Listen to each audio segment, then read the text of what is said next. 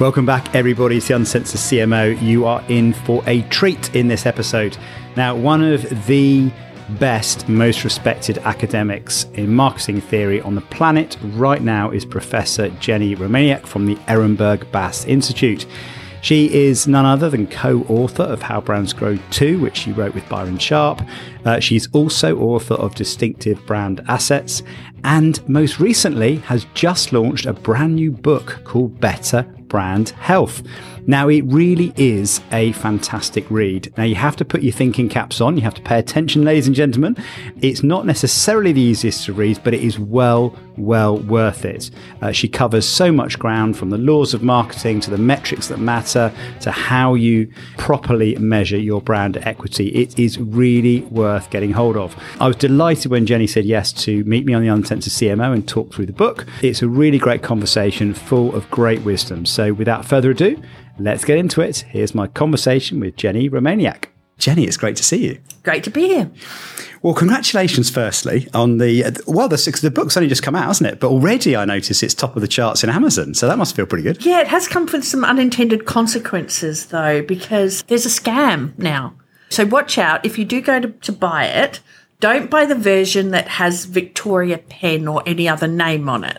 Because if you do that, well, maybe you might want to after I tell you what you get if you get that. If you do that, you get basically a bad version of my cover and a soft porn novel inside. No way. Yeah, people have told me. So we're trying to take them down when we see them. So if you do see them, let me know. But if you do inadvertently order it, yes, you can get your money back on Amazon, but unless, of course, you really like the book. But it does mean when people tell me that they enjoyed reading my book and they learnt a lot from it, I do sometimes have to clarify. So what actually did you learn?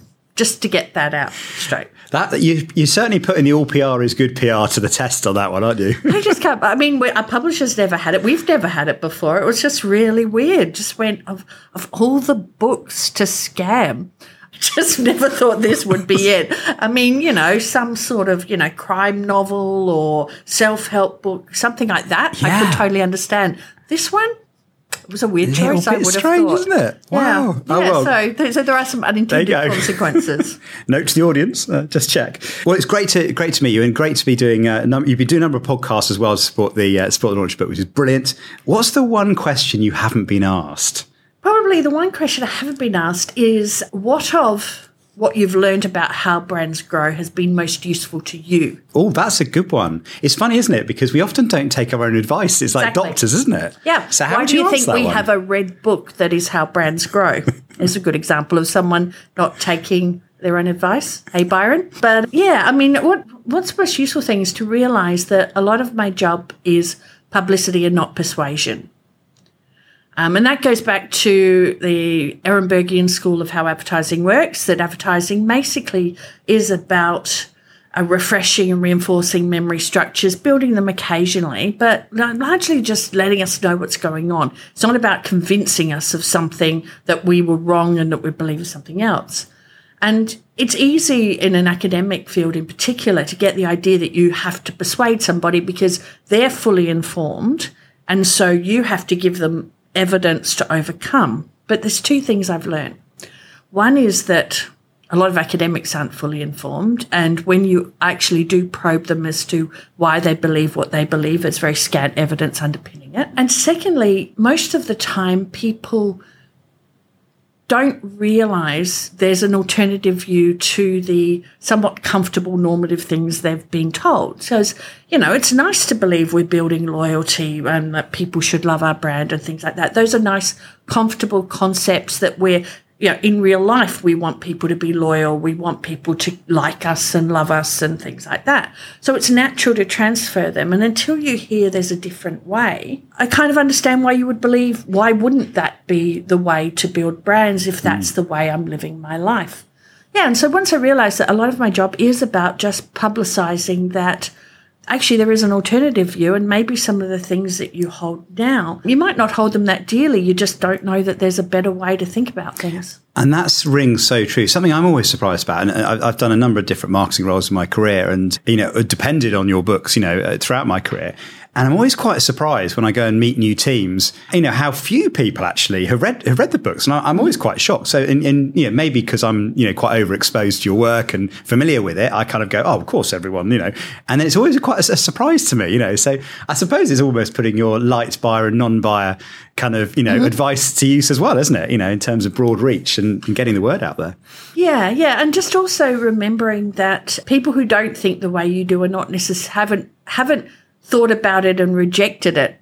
They just the ideas are not mentally available. So all of those things ring true when I try to communicate to people as well. And the few times I have tried to probe people to give me good answers for why they believe what they believe, it's not ended well for them. So, and that's taught me that, We'll have to do a Challenge Jenni series, won't we? Yeah. But no, it's true, actually. I mean, what I found as well in my career is that particularly client side, brand managers just trying to get on with the job and survive, aren't they?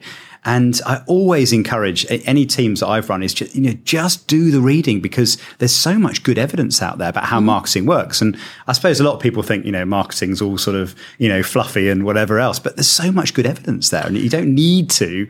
And it also, the other thing is partly why I did the podcast really, is it doesn't take long just to kind of read up on it and find out that there is good evidence, and it will put you in good stead.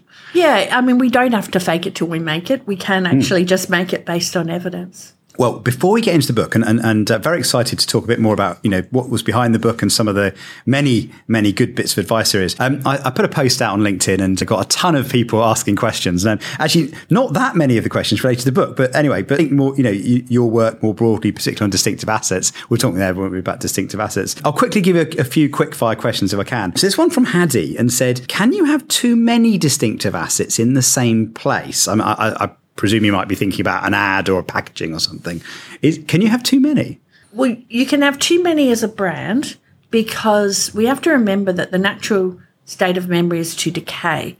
And so you are always keeping distinctive assets fresh as well as building them. So it's not like you build a distinctive asset, it's there, you don't have to do anything anymore. You actually have to use it, and you have to keep building it amongst new category buyers coming in there, because it might be a shock to everybody, but there are some people who don't know that just do it means Nike, and they have to be taught that.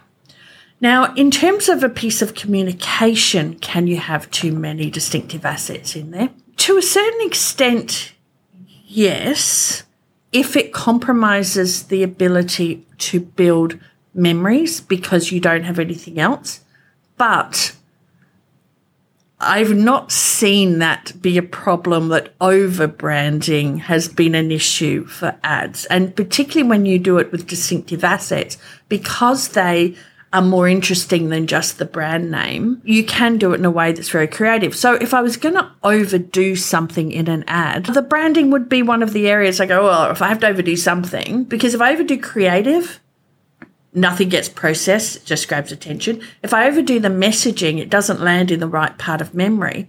But at least if I overdo the branding, I've activated the brand, which, because of the way memory works, and we have a spreading activation that goes through the links, has at least maybe refreshed a couple of other memories that when people see an ad for the brand and only the brand, then they might still think of some of the things that the brand is well known for. And it does a little bit of memory building as well as brand building. So, yeah. So that makes complete sense. No, I get that. Yeah, most people I think I speak to are in danger of not having enough distinctive assets. So we're way beyond the point of that being a problem on average, Mm-hmm. Yeah. But you can have some, and sometimes I find that people overestimate their distinctive assets because they mix the vehicles of the assets with the assets themselves. So they'll actually have a colour combination, but they'll count the colour combination on pack, the colour combination in advertising, the colour combination on their social media site as 3 different assets. It's like, no. It's actually just one asset. You're just executing it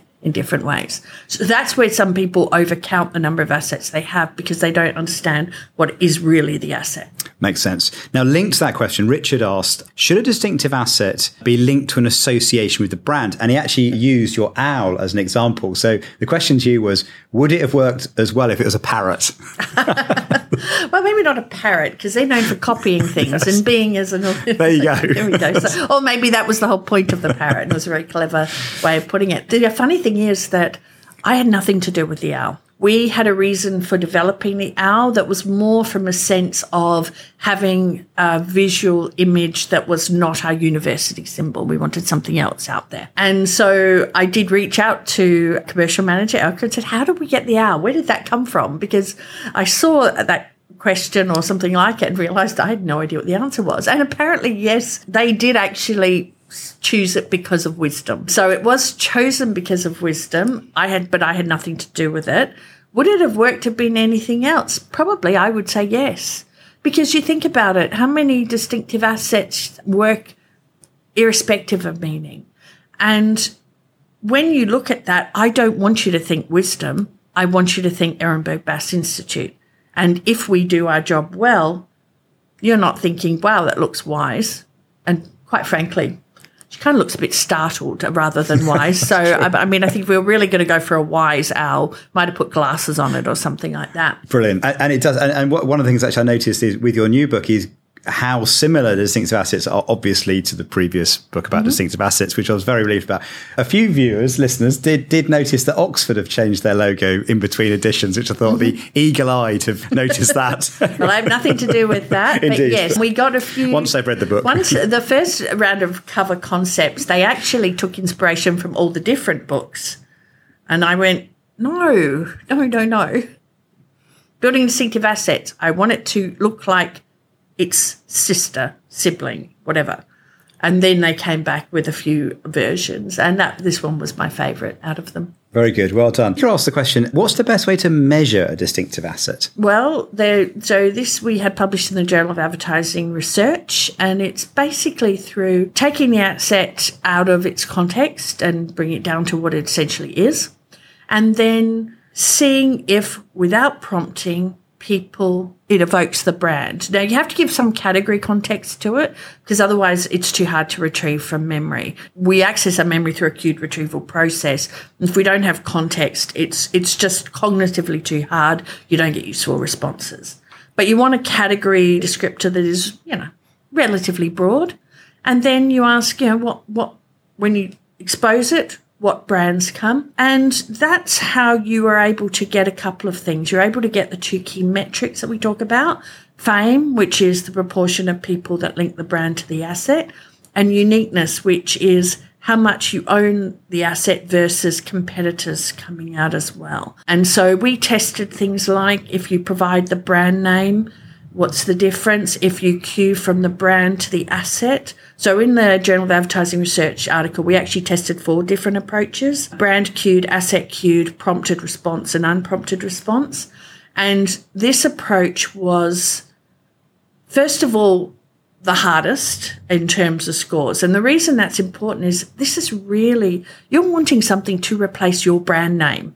You don't want to take any chances with that because you have a perfectly good brand name that can do the job. Secondly, you got the most competitor responses, which seems odd that when you prompt for brands, you actually get fewer competitors than when you do, but it just seems to free up people's minds to just tell you what they have. It doesn't then, if you prompt, you end up with inflated scores, particularly for fame, and we documented that using some fake brands and found out that it's about 20 percentage points you can get and higher fame if you prompt, which is actually pretty dangerous when this is something that you want to replace a brand name. So we like it because it's risk averse and it gets you the best sense of competitor linkages. And those two things mean that it's a very powerful approach. And even using that approach, we have ones that get 100% fame, 100% uniqueness, or, a roundabout.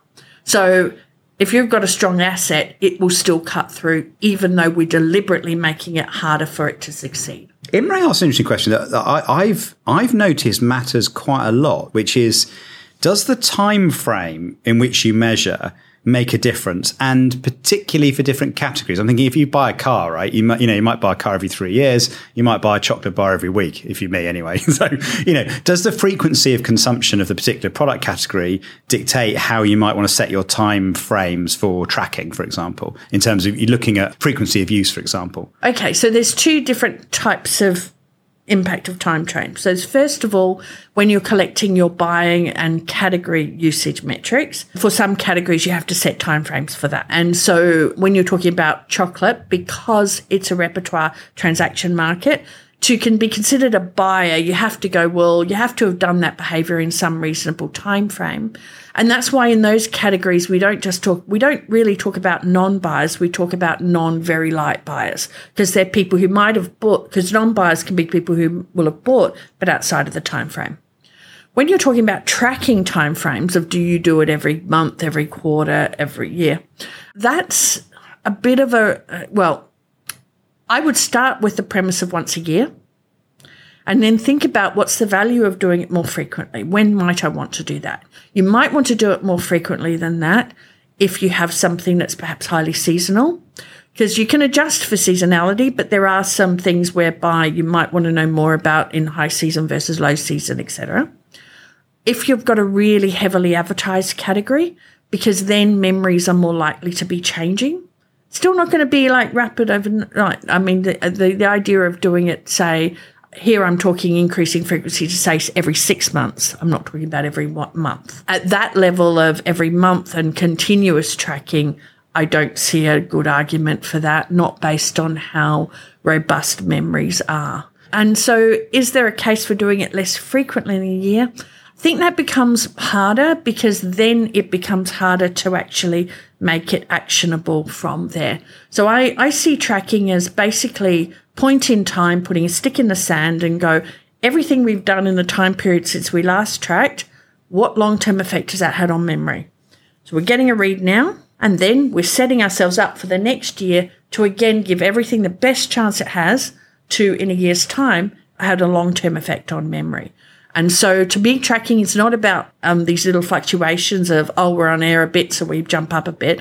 That to me is just, I don't know, when people gold detect, like beep, beep, beep, yes, we're doing stuff type of thing. If you actually want to know if long-term memories have changed, you actually need to give time for your marketing to work. Yeah.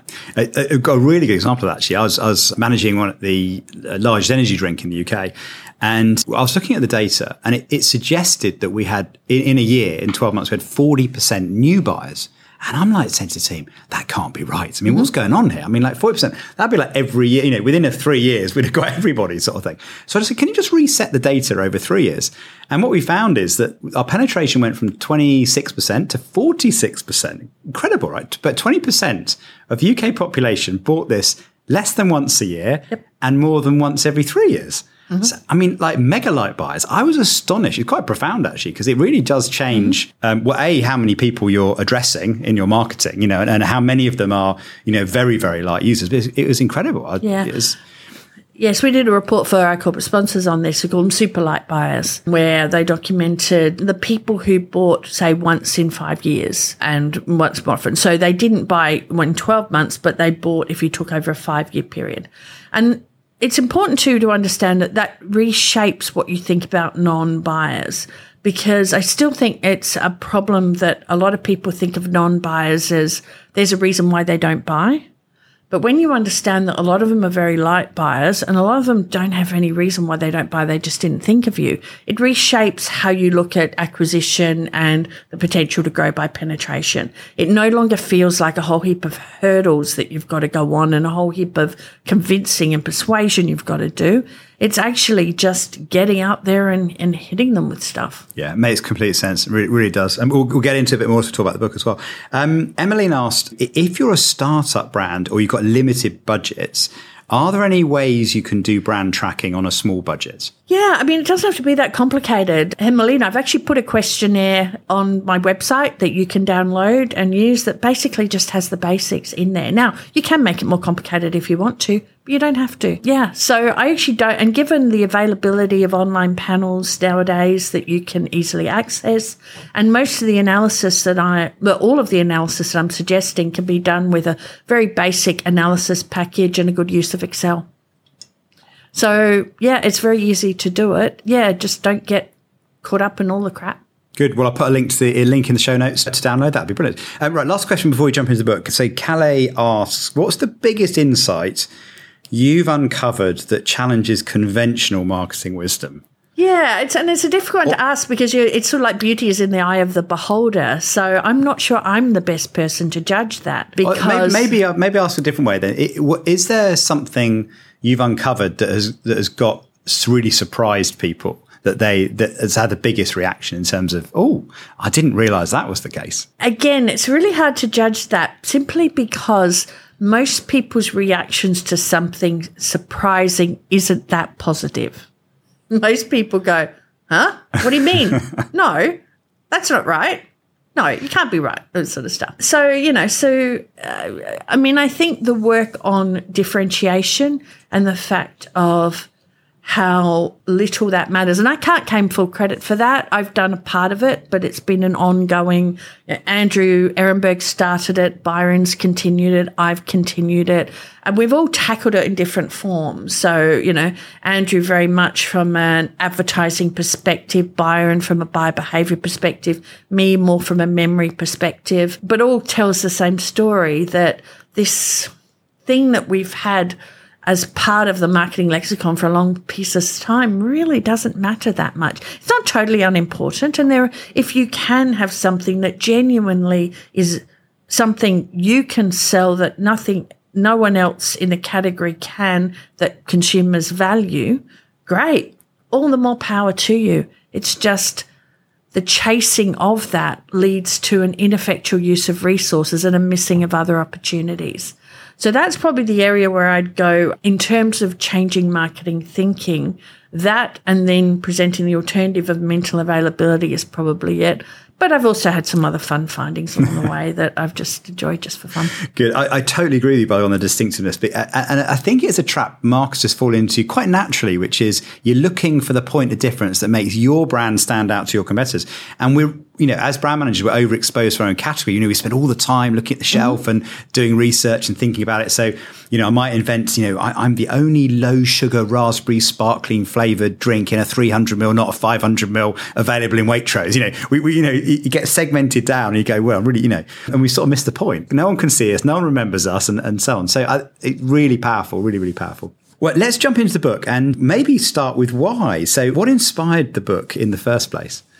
Well, when I first started out, when we were a marketing science centre way back when, we're basically to raise money to do our fundamental R&D. We operated like a boutique market research agency.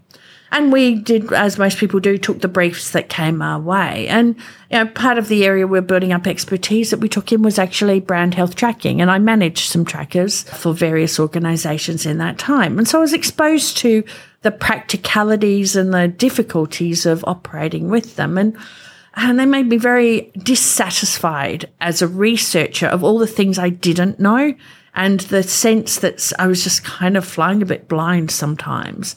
And, as naturally, when you first start out, you think, is it just me and everyone else knows stuff and I'm just inexperienced and don't know what I'm doing? And then over time you realise, no, everybody's actually in the same boat and everyone else is pretty much as clueless. So that then led me to do two things. The first is how then things like my work in category entry points, distinctive assets, to fill the gaps that I felt were not currently served well by trackers. So when I look at brand attribute lists, I go, well, first of all, you see them across different, they're all the same. And then some of them attributes, I'm like, why is this being tracked? And then I think about what's not here and realize that the buyer was really underrepresented in this. And then the second thing I did was we had researchers coming in. So every year we take on researchers and that start doing a Masters by Research as part of their marketing scientist training program. And they need topics to research. And so I just basically broke up the tracker into parts. And so someone would come and say, hey, looking for a topic. And I say, how about brand awareness? Want to look into that? And so I had someone do fundamental work on brand awareness. Someone else look at how can we measure usage better? Because I would talk to people about usage in there. I'd be like, oh, so do you collect brand buying in your tracker? And I go, yeah, but no one trusts that information. No one believes it. I'd be like, so why are you collecting it? Oh, no, we have to have it in there, but we just don't report on it and we don't pay any attention to it. And I'd be like, okay, that seems weird, but we'll go that's so true. I've seen a lot of that. Yeah. Part of the problem I've personally found is that that it's quite a lag between when something happens in market and when it's picked up in the tracker. I mean, we did a big reformulation that had quite a backlash on a brand I was working on. And it was quite a dramatic moment for the brand, but it was 6 months until I saw it impact on our brand equity. And I think that's part of the challenge is marketers run under so much short-term pressure. And it's so important to have brand trackers. And yet, because there's that delay, sometimes it means it can get missed or forgotten, which is wrong, of course. But well, what it means is that there are some short-term things you need to put in. So when you put in a new piece of communication, I think it's worthwhile doing some tests to see, does this have the best chance of doing it? Because, you can pre-test, but cut-through and branding are really hard to pre-test for because they're not in natural environments. And in any pre-testing that involves forced choice doesn't really get you a sense of branding, because the art and science of branding is being able to cut through when people are not paying attention.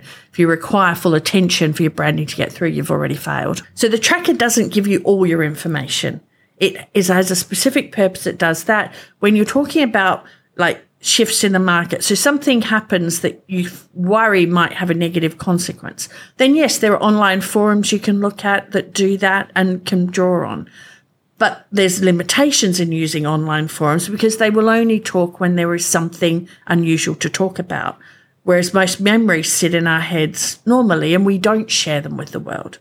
So that's where you need a tracker to pick up the ordinary, the everyday, the sort of the memories that are there. And then you have other mechanisms to pick up when you change, when you do something unusual, when there's something risk associated with it. So I think when people try to make their tracker be the fount of all knowledge of marketing effectiveness, that's when you get into trouble, because then you try to stuff it with all these measures that don't actually make any sense. Yeah, it makes a lot of sense.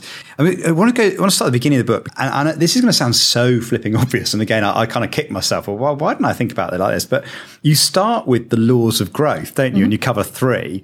And it seems so obvious to go, well, why wouldn't you build a tracker to reflect how you're doing against the proven laws of growth, right? I know it sounds like very obvious, but I hadn't thought about it like that. But just for everyone listening, remind us of the 3 laws you talk about and their importance, because each of them has quite a clear kind of action that sits behind it. As well. Yes. I will say some people did say, why have you got this chapter at the beginning of your book? Why do you need this? But to me, it's really important because it sets the scene. And it does separate out trackers that maybe pay lip service to the law of growth rather than ones that really do actually really take it to heart. Because the 3 laws I chose to go through, and I mean, I could have thrown a few more in, but this isn't a Laws of Growth book. It is using the knowledge from it. There are other books you can go to for that. But yeah, so the first thing is the brand user profiles law. It's not the first law I talk about, but it's the first one in terms of the sort of mantra that I put forward for how you do this. And that just simply says that the profile of your brand's customer base should and probably will reflect that of the category. And that if you actually have anything that skews from the category buyer base, you should ask yourself not so much why you're succeeding, but why are you failing in some particular segments. And sometimes brands do that as a deliberate choice. You know, if you have an insurance company that only sells to people over the age of 50, they're going to have a shortfall in younger category buyers. But that's a business decision they've made. It will limit their growth because they can only maximum get 100% of the over 50s market. So first of all, understanding that. And so that affects your sample. You know, don't fool yourself with your target market and don't skew your sample. Well, actually, it's the second law that comes in, which is the duplication of purchase law. And that affects the sort of brands that you're comparing yourself against, because that tells us that brands compete with other brands in line with competitor share. So what that means is no matter where you are in the market, you share more customers with big brands and fewer customers with small brands. Yes, there are exceptions, but that's the general pattern. And so what that means is when you're talking about your brand list, don't go for lookalikes, go for the big brands, the medium brands, and a representative selection of small brands, as well as your brands, of course. And so they all speak to design for the category, which is the first part of the mantra. And that's important. I put it this way. Imagine you've got your questionnaire and you go knock on the door of your competitors, a bigger competitor, a smaller competitor, and say, hey, here's a questionnaire. Would you like to use it? If they would look at it, review it, and go, yeah, actually, this would be good, thanks, then you're on track. If they look at it and go, oh, no, I wouldn't ask that question, wouldn't know that script, I'm not sure about that, then maybe you should rethink what are those questions that you're asking And have you biased the survey in some way? And the reason you want to do that is because no matter where you are, if you're small, you want to get bigger. You don't want to have to change your tracker when you become a big brand. If you're big, it's the small brands that are usually nibbling against you. So you want to know how well they're doing. Or you might launch a new brand. So you want to put them in. And then double jeopardy, good old double jeopardy, is that small brands are penalised twice. They have many few users who are slightly less loyal. And that just tells us that we need to make sure we calibrate our metrics for brand size. It's not one size fits all, because if we do that, then as a big brand, we get fat, complacent and happy because we always look good. But it's not a matter of whether you look good compared to other brands. It's, are you getting as you should or better for a brand of your size? And if you're a small brand, it's always miserable, and you might end up cutting things that are working because they're not giving you the scores of a big brand, but they're giving you the scores of a better brand than what you are. It's so true because, having worked in marketing many years, you always think your brand is more unique than it actually is. You always think your buyers are more, more loyal or heavier than you think, sort of thing. So I love the fact you start there because you really kind of set up, you really challenge, I think, a lot of biases that marketers have when they're thinking about, also the temptation to flatter yourself. Well, we're just going to look at this subcategory, or we're just going to look at buyers that fit this particular profile. And then you're sort of cheating, right? Because you're kind of flattering yourself with a better score that doesn't really tell you what you need to know to grow. So love it. Really good. I want to talk about brand awareness because this is another fun topic, right? And it seems like, I don't know, marketers pick the definition of brand awareness that makes them look good. Is it prompted, unprompted, spontaneous, top of mind, all that sort of thing. What are the main types of brand awareness, and what would you recommend the best way to measure brand awareness?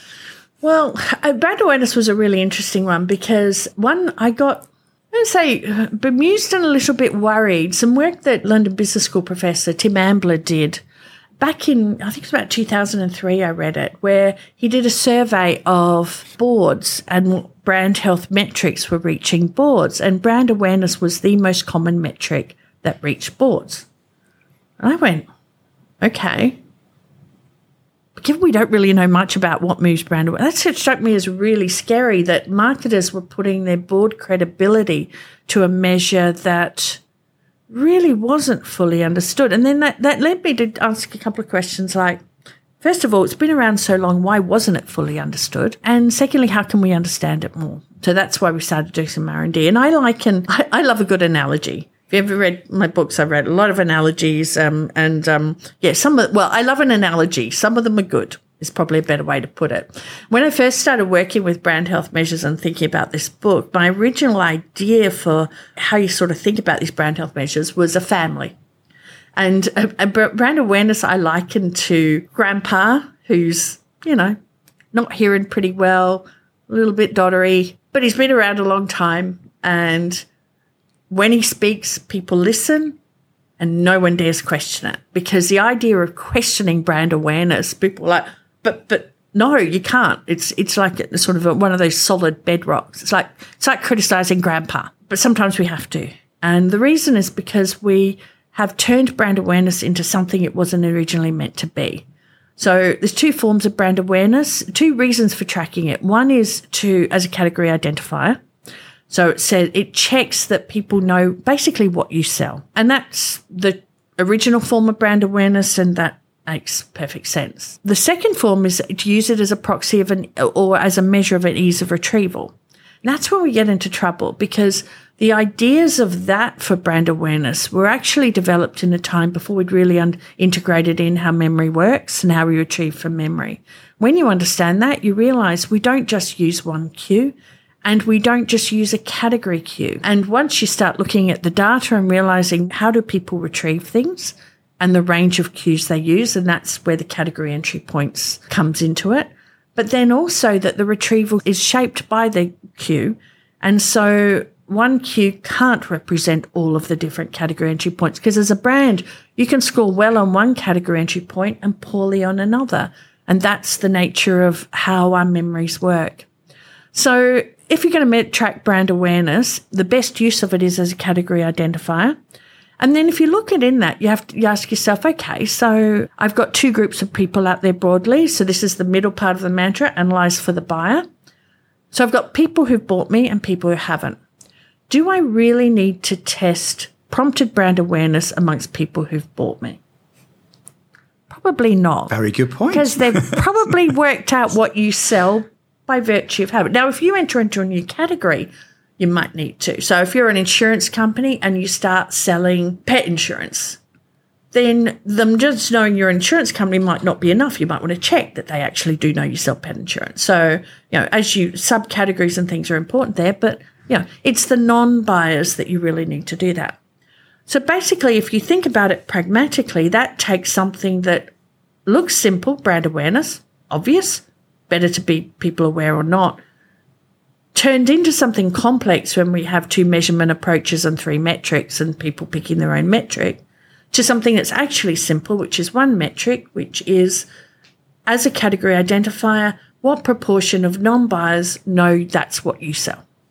Very good. I like it. It's a theme actually runs through your book is designed for the category and the importance of non-buyers and like buyers, right? It's really, really good to remember that. So, because something caught my attention in this particular chapter as well, about the stability of the individual level of awareness. I thought it was fascinating. One of the brands I used to manage actually was on your list, which made me smile. But top of mind awareness was only, I think it's 10% of the people that were top of mind, if I've understood this correctly, were the same as the previous sample. Yep. And even the brand leader in the soft drink category that we referred to, I think was in maybe low 70s and a very, very well-established brand as well. That was quite surprising, as an insight. Well, actually, it's not that surprising. George Day in 1970 actually reported this for appliances, that there was an instability in brand awareness. So, and because people won't believe something in the 1970s unless they see it more recently. And we've done replications. One of our researchers, and she did a whole PhD looking at the stability of responses to various things. And at one level, I remember when I first discovered this, because this is a factor of all brand perceptions. It's not even just unprompted awareness. I first went, oh my God, does that mean this whole thing is rubbish and we should just throw it away and start again? But actually, it's really just about the probabilistic nature of memory and understanding that any one question doesn't give us everything from memory. It gives us a subset. And then if we ask the question again, we get another subset. And there's some overlap. So there are some responses repeated, but there are also some new. And when you understand that, you go, okay, so how I use this information, I don't use this information, for example, to segment the market. I don't segment people based on one survey perceptual responses, because that's really faulty. It's an unreliable measure. But it is useful because it tells these, and this is why I like a free choice pick any prompted approach to measuring brand perceptions, is because it replicates that probabilistic process of memory, even though on face value there's no reason why it should. The fact that we give people all the brands and thing, people could go through and tick all of them or tick randomly, some stuff, but they don't actually. There's beautiful underlying patterns that come when people respond to that. And so that tells me people are giving me real associations when they do this. Yeah, really, really good point. Right, we're going to take a little detour here. So to talk about Donald Trump's hair. So bear with me on this one. So we did a study at System 1 a few years ago, looking at the presidential candidates of the election and which distinctive assets they're associated with, and also which campaign slogans came to mind associated with each individual. And there were a couple of really funny findings, actually, which won't be a surprise to you, I should say. But anyway, a funny way of illustrating some of the points. Donald Trump's hair was a more distinctive asset than any other identifiable feature of any of the candidates by a long way. The second thing, Donald Trump was associated with the other candidates' straplines more than any of the other candidates to their own. Because he was so dominant in the category, we're talking about the Republican nomination now. So it's not him versus Hillary, but it's him versus all the other candidates running for the Republican nomination. Because he was so well known that when people asked the question, Make America Great obviously was the thing he was associated with. But even when we asked in the survey, what do you associate Donald Trump with? The straplines of the other candidates came up more for him than came up for all the other candidates for themselves, which I think was the effect of kind of his overall fame, that he would pick up that as well. Yeah. So you're saying you measured it by the tagline? Which of these taglines do you associate with which politician? And what we found is that actually for the other candidates' taglines, more people put Donald Trump for their taglines than put the politician for whom it was. And that was unprompted. Unprompted, yeah. Yes. Okay, so what you're getting there, but I imagine overall it was pretty low. Yes, it was. Yeah, that's the thing. Yeah. So what you're just getting there is a little bit of wobble and confusion, because whenever you ask surveys, you've got to remember that people who take surveys are nice people. They want to give you a right answer if they can. So you're always going to get a little bit of confusion in there, which is why with distinctive assets, with uniqueness, while I'd love 100%, I'm realistic that if you get 90%, you're doing good, because there's always going to be a few that we'll just give an answer in there. So that's what I think you're getting there. And to some extent, he does have a little bit of, he will parody anything that becomes successful. So there might be a little bit of that factor in there. Yeah. Yeah, it makes sense. When we're talking about brand attributes, there's quite a lot of different types of brand attributes, aren't there? So what are the different types of brand attributes, and which ones would be more important than other ones to use in a survey? So there are a lot of typologies about brand attributes, but most of them are based on the attributes themselves. So they're about the wording of them, what they are. So, there's things like hedonic versus utilitarian, which speak to the nature of the attributes and things like that. So we decided to take a different approach and go, well, why don't we look at how they're used by buyers in order to classify attributes? So in there are three basic roles. The first is to think of options to buy, act as a retrieval queue. That's what I commonly call category entry points. The second are when you've got multiple options salient at the same time, which we commonly do have, because our brain can, we have working memory that can have multiple concepts at a time, we might need some criteria to select between them. So then the brands themselves can be evaluated on things. So some evaluation criteria. A lot of textbooks overplay this evaluation process. The reality is sometimes it doesn't happen, because we can also use things like physical availability to choose. So I might think of three, I might leave here, go, I'm going to have something to eat, think of three options and go, there's the one right in front of me. I'm going there. And in that case, they were all equally fine options. It was just the most physically close. So not always is evaluation in there, but it can play a role. And also it can play a role in the discounting. So you might not buy the most trustworthy brand, but if you have some doubts about it, you might just cull that in favour of the ones you don't have any doubts about. And then the third are distinctive assets, things used to identify the brand. And that's what we call distinctive assets. So they have a specific role to play because they're just brand cues. And they also evoke the brand, but they have a different role than the category entry points. And back to the point you made earlier, again, common theme, design for the category. How much should we pick category attributes as well as brand attributes? I don't see a difference, because a brand attribute, if you're talking about distinctive assets, so put them aside, because I actually don't think they should be part of a tracker. I think they need their own measure, because they have a specific measurement approach and timing of how you do that. I actually don't recommend them as part of a tracker. I understand for efficiency, some people might want to put them in, but then you have to do that with special considerations because the unprompted measurement, you can't do it before any other brands are provided. But of the others, in terms of brand attributes, I don't understand why you would pick something that would not be useful from a category perspective. The exception to that is I do appreciate there are some attributes you might track for other things. So you might track something on diversity or corporate reputation type attributes, because that's a different triple bottom line reporting, those sorts of things. I do allow for that presence in there, but I think that's a different conversation of how you use those versus the things that are actually going to be influential to get your brand thought of and bought in buying situations. I was quite surprised at how many category entry points the average brand has as well. And I think this is another trap that brand managers get into, is you might segment the market and you might go, that's the category entry point of my brand. And then you kind of go all in on one, don't you? Mm-hmm. Which is a bit of a trap because you're limiting potential for your brand. And but talk to me about that, because I was quite surprised at how many category entry points there are as well. Yeah, so we do research where we go out and find category entry points for categories, and I have to put a limit on 35 and frequently have more than that we then take to. So we do a stage 1, we identify category entry points, and a stage 2 where we work out the priorities. And at the end of the priorities, I like to come up with what I call the long short list, which is usually 5 to 8 category entry points that are suitable for a brand to have. In essence, we're always talking about wider, fresher networks. Now, in reality, there's a limit on how many you can build because you've only got so much budget, people only have so much attention, and to build them, you have to have prominent co-branded moments. And there are only so many of those that you can have in any execution. You can't have a 30-second ad with 20 prominent co-branded moments. Our brains can't process that much information. So you're always going to be restricted. So the question then is, which are the most valuable to do?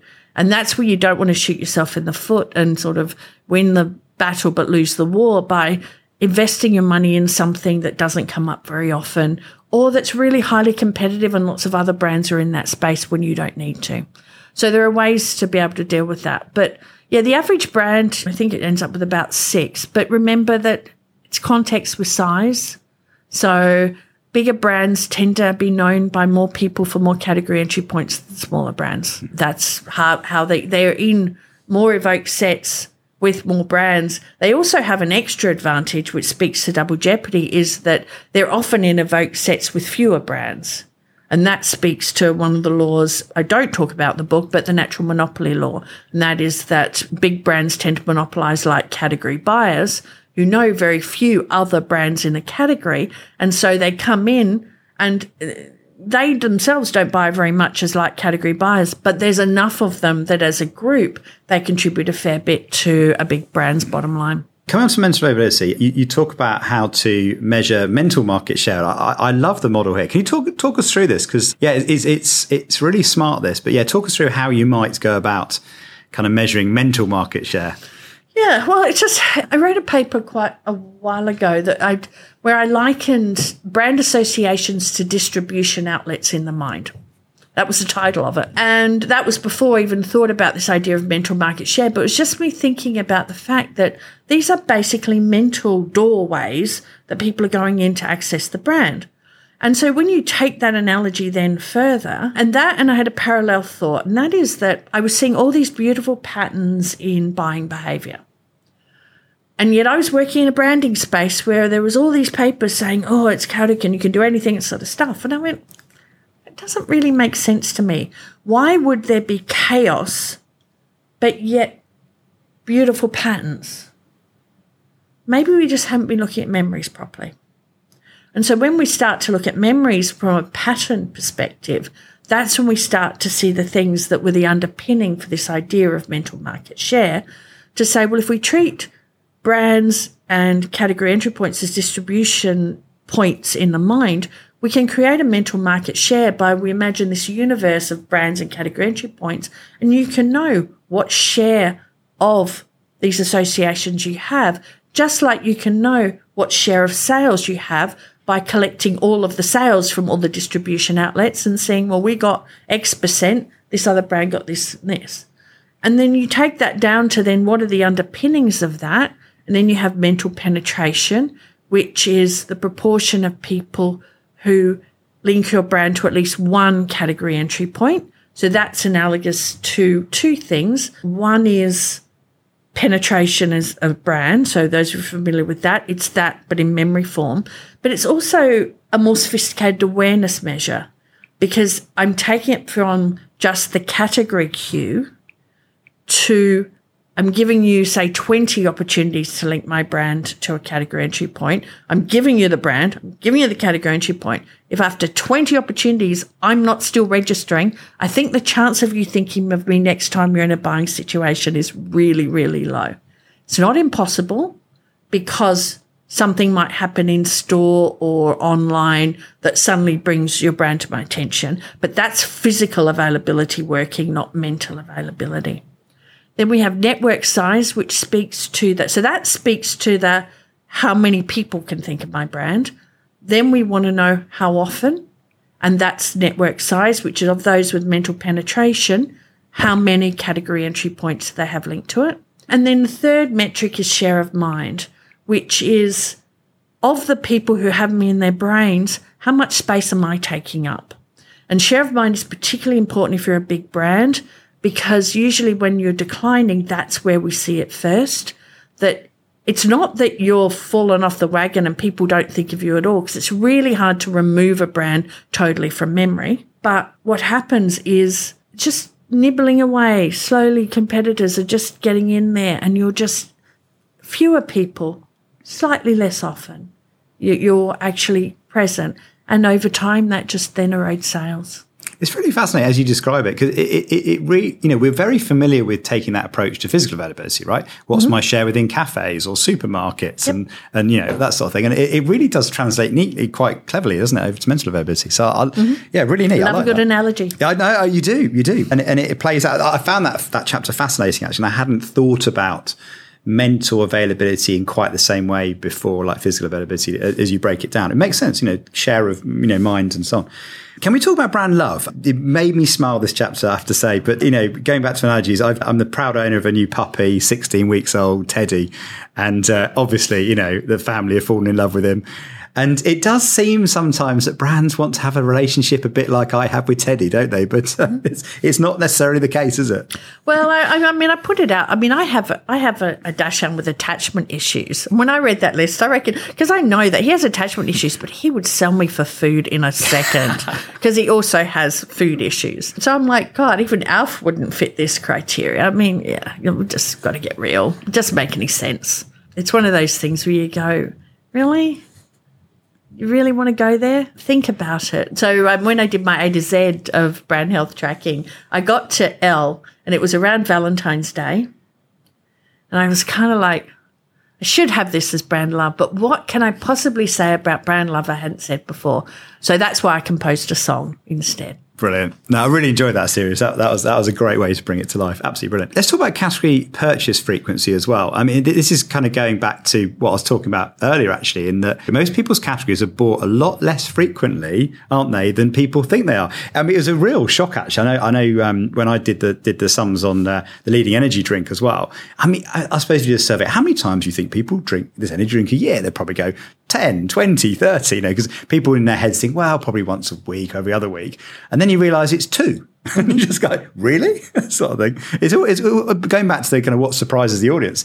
That's one I found in my career, always shocks people. We did a poll, and then okay, put your hands up. What do you think? It's always a shock, isn't it? Well, you used to have this term fast-moving consumer goods, ironically, which gave that impression. But you go, actually, the vast majority of people buy toilet cleaner once a year. And so you go, it's not really fast moving. And so, but this speaks to, so when people talk about different categories and they go, well, it holds for packaged goods. How do you know it's going to hold for durables? They go, well, because there's a lot of packaged goods that if you look at how often people bought them, they look like durable buying patterns because they're bought so infrequently. So it's actually, these categories are not that different from each other. Yeah. No, it's a real surprise. Yeah. How often do you buy a toaster or something? I don't know. How often do you go on holiday? Yeah. So a lot of people go on holidays quite frequently, probably more often than they buy toilet cleaner. There you go. We touched on it a bit before. Because again, put myself in the brand manager's shoes, you're desperate to find out, how did my ad campaign do? And presumably, like, my ad campaign has transformed all my brand metrics overnight, which is a classic one. I think we're all overexposed to our own marketing, aren't we? And assume that everyone's going to wake up and go, wow, now I've seen the ad. I'm going to, what would your advice be about measuring the impact of marketing on a brand? So again, I'll separate out the measurement to make sure you're giving the marketing activity the best chance of success, that it has those ingredients. It can get attention. It's well branded. It has a clear message, and it's able to do stuff. And then you've got to distribute it. So you've got the media plan in place to make sure that this attention grabbing, well branded, clear message thing is out there. So once you've got those ingredients in place, then it's a distribution issue, and the level of distribution is going to affect how much you're going to see the impact in your tracker and people's brains. And this was actually one of the ironic things that used to define media spend. We discovered, because people would go, oh, no, I have to spend a minimum amount to get any impact from advertising. And for a while there, we're kind of like, huh? Think about that. Makes no sense. If I show you an ad and only you can act on it. You don't wait for a couple of 100,000 other people to see it before you go, okay, now I'll act. Now they've spent 5 million, I'm gonna pop in the shop. No, but and when we realised what was happening, linked back to brand tracking, is it was a minimum spend to see the result in their tracking.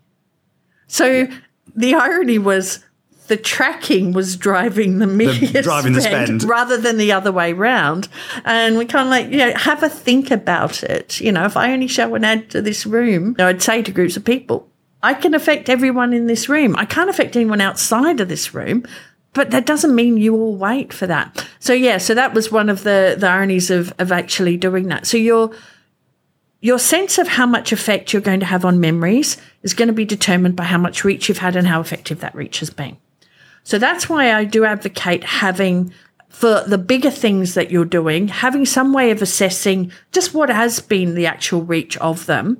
Not because I think that's a definitive, this is how effective it is, but it allows you to calibrate your expectations for it. And if you have some big competitor activities, you can also see the relativities there. And it also is a way of, if it isn't working, so if you have the reach but not the branding, you can pick that up and you can go, okay, well, we didn't pick that up earlier because we really should have. We need to fix that going forward.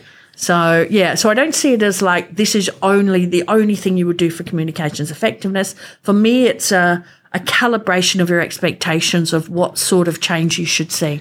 I think it's so key because as a media buyer, you get presented with this campaign's reached 90% of the audience with 15 opportunities to see, and you get lulled into false sense of security as a brand manager. You go, flipping heck, right? Everyone's going to be talking about my campaign. Then you look in your tracker and go, I just had this conversation we've with shifted someone. it by 0.1%, whatever. Yeah. I just had this conversation with a client because, yes, their media company had told them that they had reached 80% of the market and our results came back and said it was more like 10. Yeah. And they're like, well, it's actually, no, in fairness, it was about 20, but branding was only about 30%, so it cut down to 8 in terms of branded reach. Yeah, and so they're like, oh, we don't know what to do here. How accurate is your approach? And I'm like, well, granted, some people could have seen it earlier and forgotten it, and it's no longer affecting them.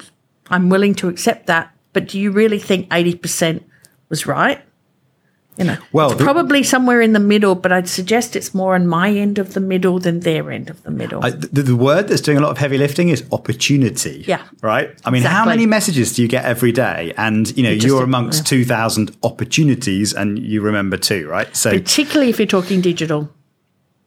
Yes, definitely. Yeah, because you just scroll through, don't you? Or absolutely. Click off. There's, all the studies on viewability, how accurate those figures are, sorts of things. So I would be extra skeptical in a digital sense with now the cunning brand manager at this point goes, yes, but we drove word of mouth. And you got some advice on word of mouth as well, haven't you, in this chapter?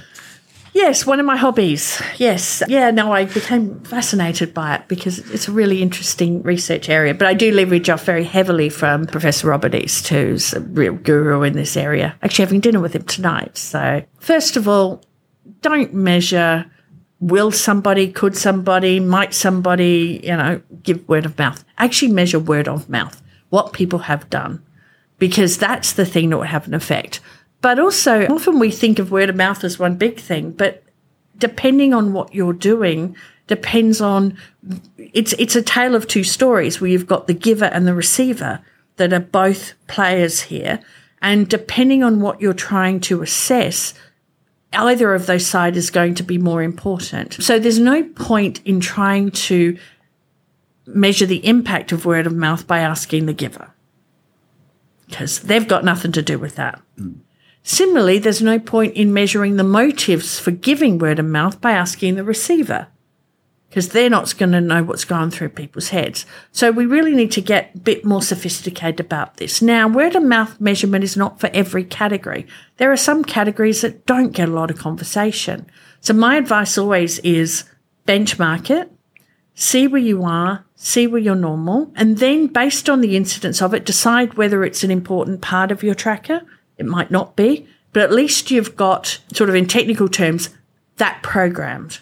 So that then if you do need to dial it up for whatever reason, say something happens. So say you decide, we're going to do a buzz generation campaign, and you do want to have word of mouth, you've got the benchmark and you can easily measure the assessment. If something goes wrong, which is another time you might want to measure, say, negative word of mouth, so say you have a product recall or you have a celebrity gone bad, that sort of thing, then yes, you can look to your word of mouth figures, but that's actually where online probably conversation is your first port of call to see, well, are people at least talking about it online in more normal conversation? So not like your, very, very, very specific chat groups and things where you've got really involved people, industry people, things like that, in just normal conversations.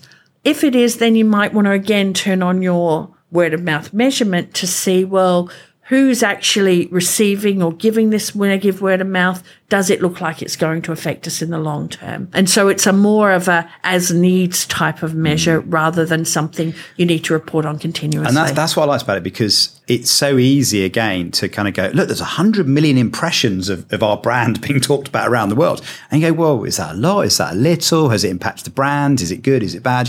It's easy to kind of get, drawn into, the social listening and put too much emphasis on that. The big problem with that, though, is you can't tell who the giver is or who the receiver is. And you really need that context to understand what it's about. And if you're in a brand that's in multiple categories, sometimes you can't even tell what category it's talking about. And so that really makes it hard for it to be usable. So, there's a whole chapter, because that was one of the things that the publisher actually said. I thought there'd be more on online stuff in here. And I thought, well, it's not very good, but how do I put that in there in a way? So that's why, and my co-author, we wrote about the use of online when it doesn't work. And it doesn't work for most brand health tracking, but there are some situations where it does work. So we try to highlight those. So if you understand, no data source is perfect, but if you understand its limitations, you can understand where sometimes those limitations can be a superpower.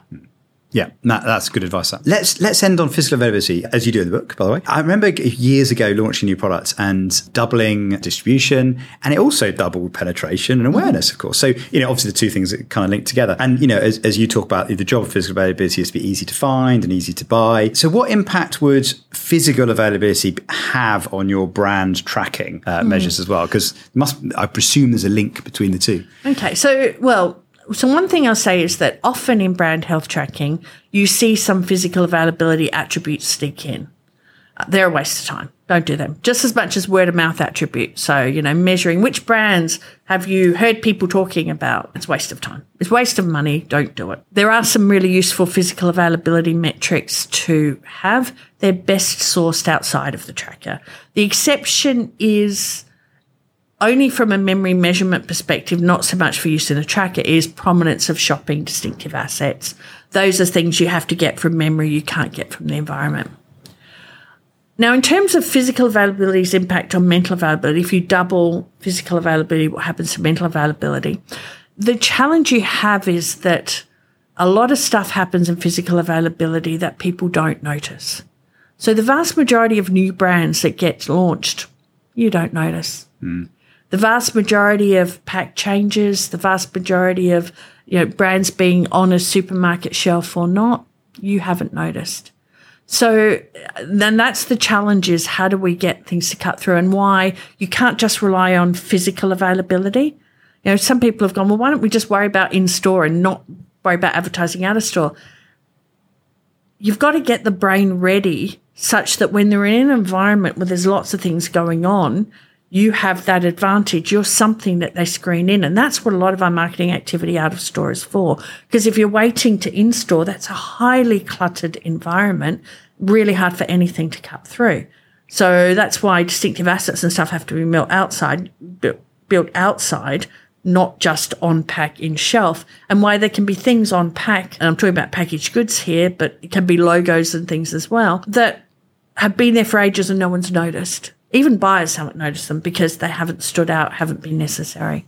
I mean, to me, mental and physical availability are equally important and go hand in hand, but they both rely on each other in that mental availability at its best allows physical availability to convert into sales, and physical availability at its best allows your mental availability to convert into sales. Because if you have the best ad campaign in the world and you have crap physical availability, you're not going to see it in your bottom line. And that's a disappointment, because it means that then, your creative work might not be recognised, because people might have been a good campaign, but no one could find the brand in store, or no one could work out how to navigate the website to buy that insurance product. And so you lost out for it, and it's not recognising each. So to me, they're equally important. They do fit into each other. But when we're measuring things going on in people's brains, the feedback from physical availability is post hoc. So you get the distribution after buyers have gone in, noticed it, bought it, then you survey them.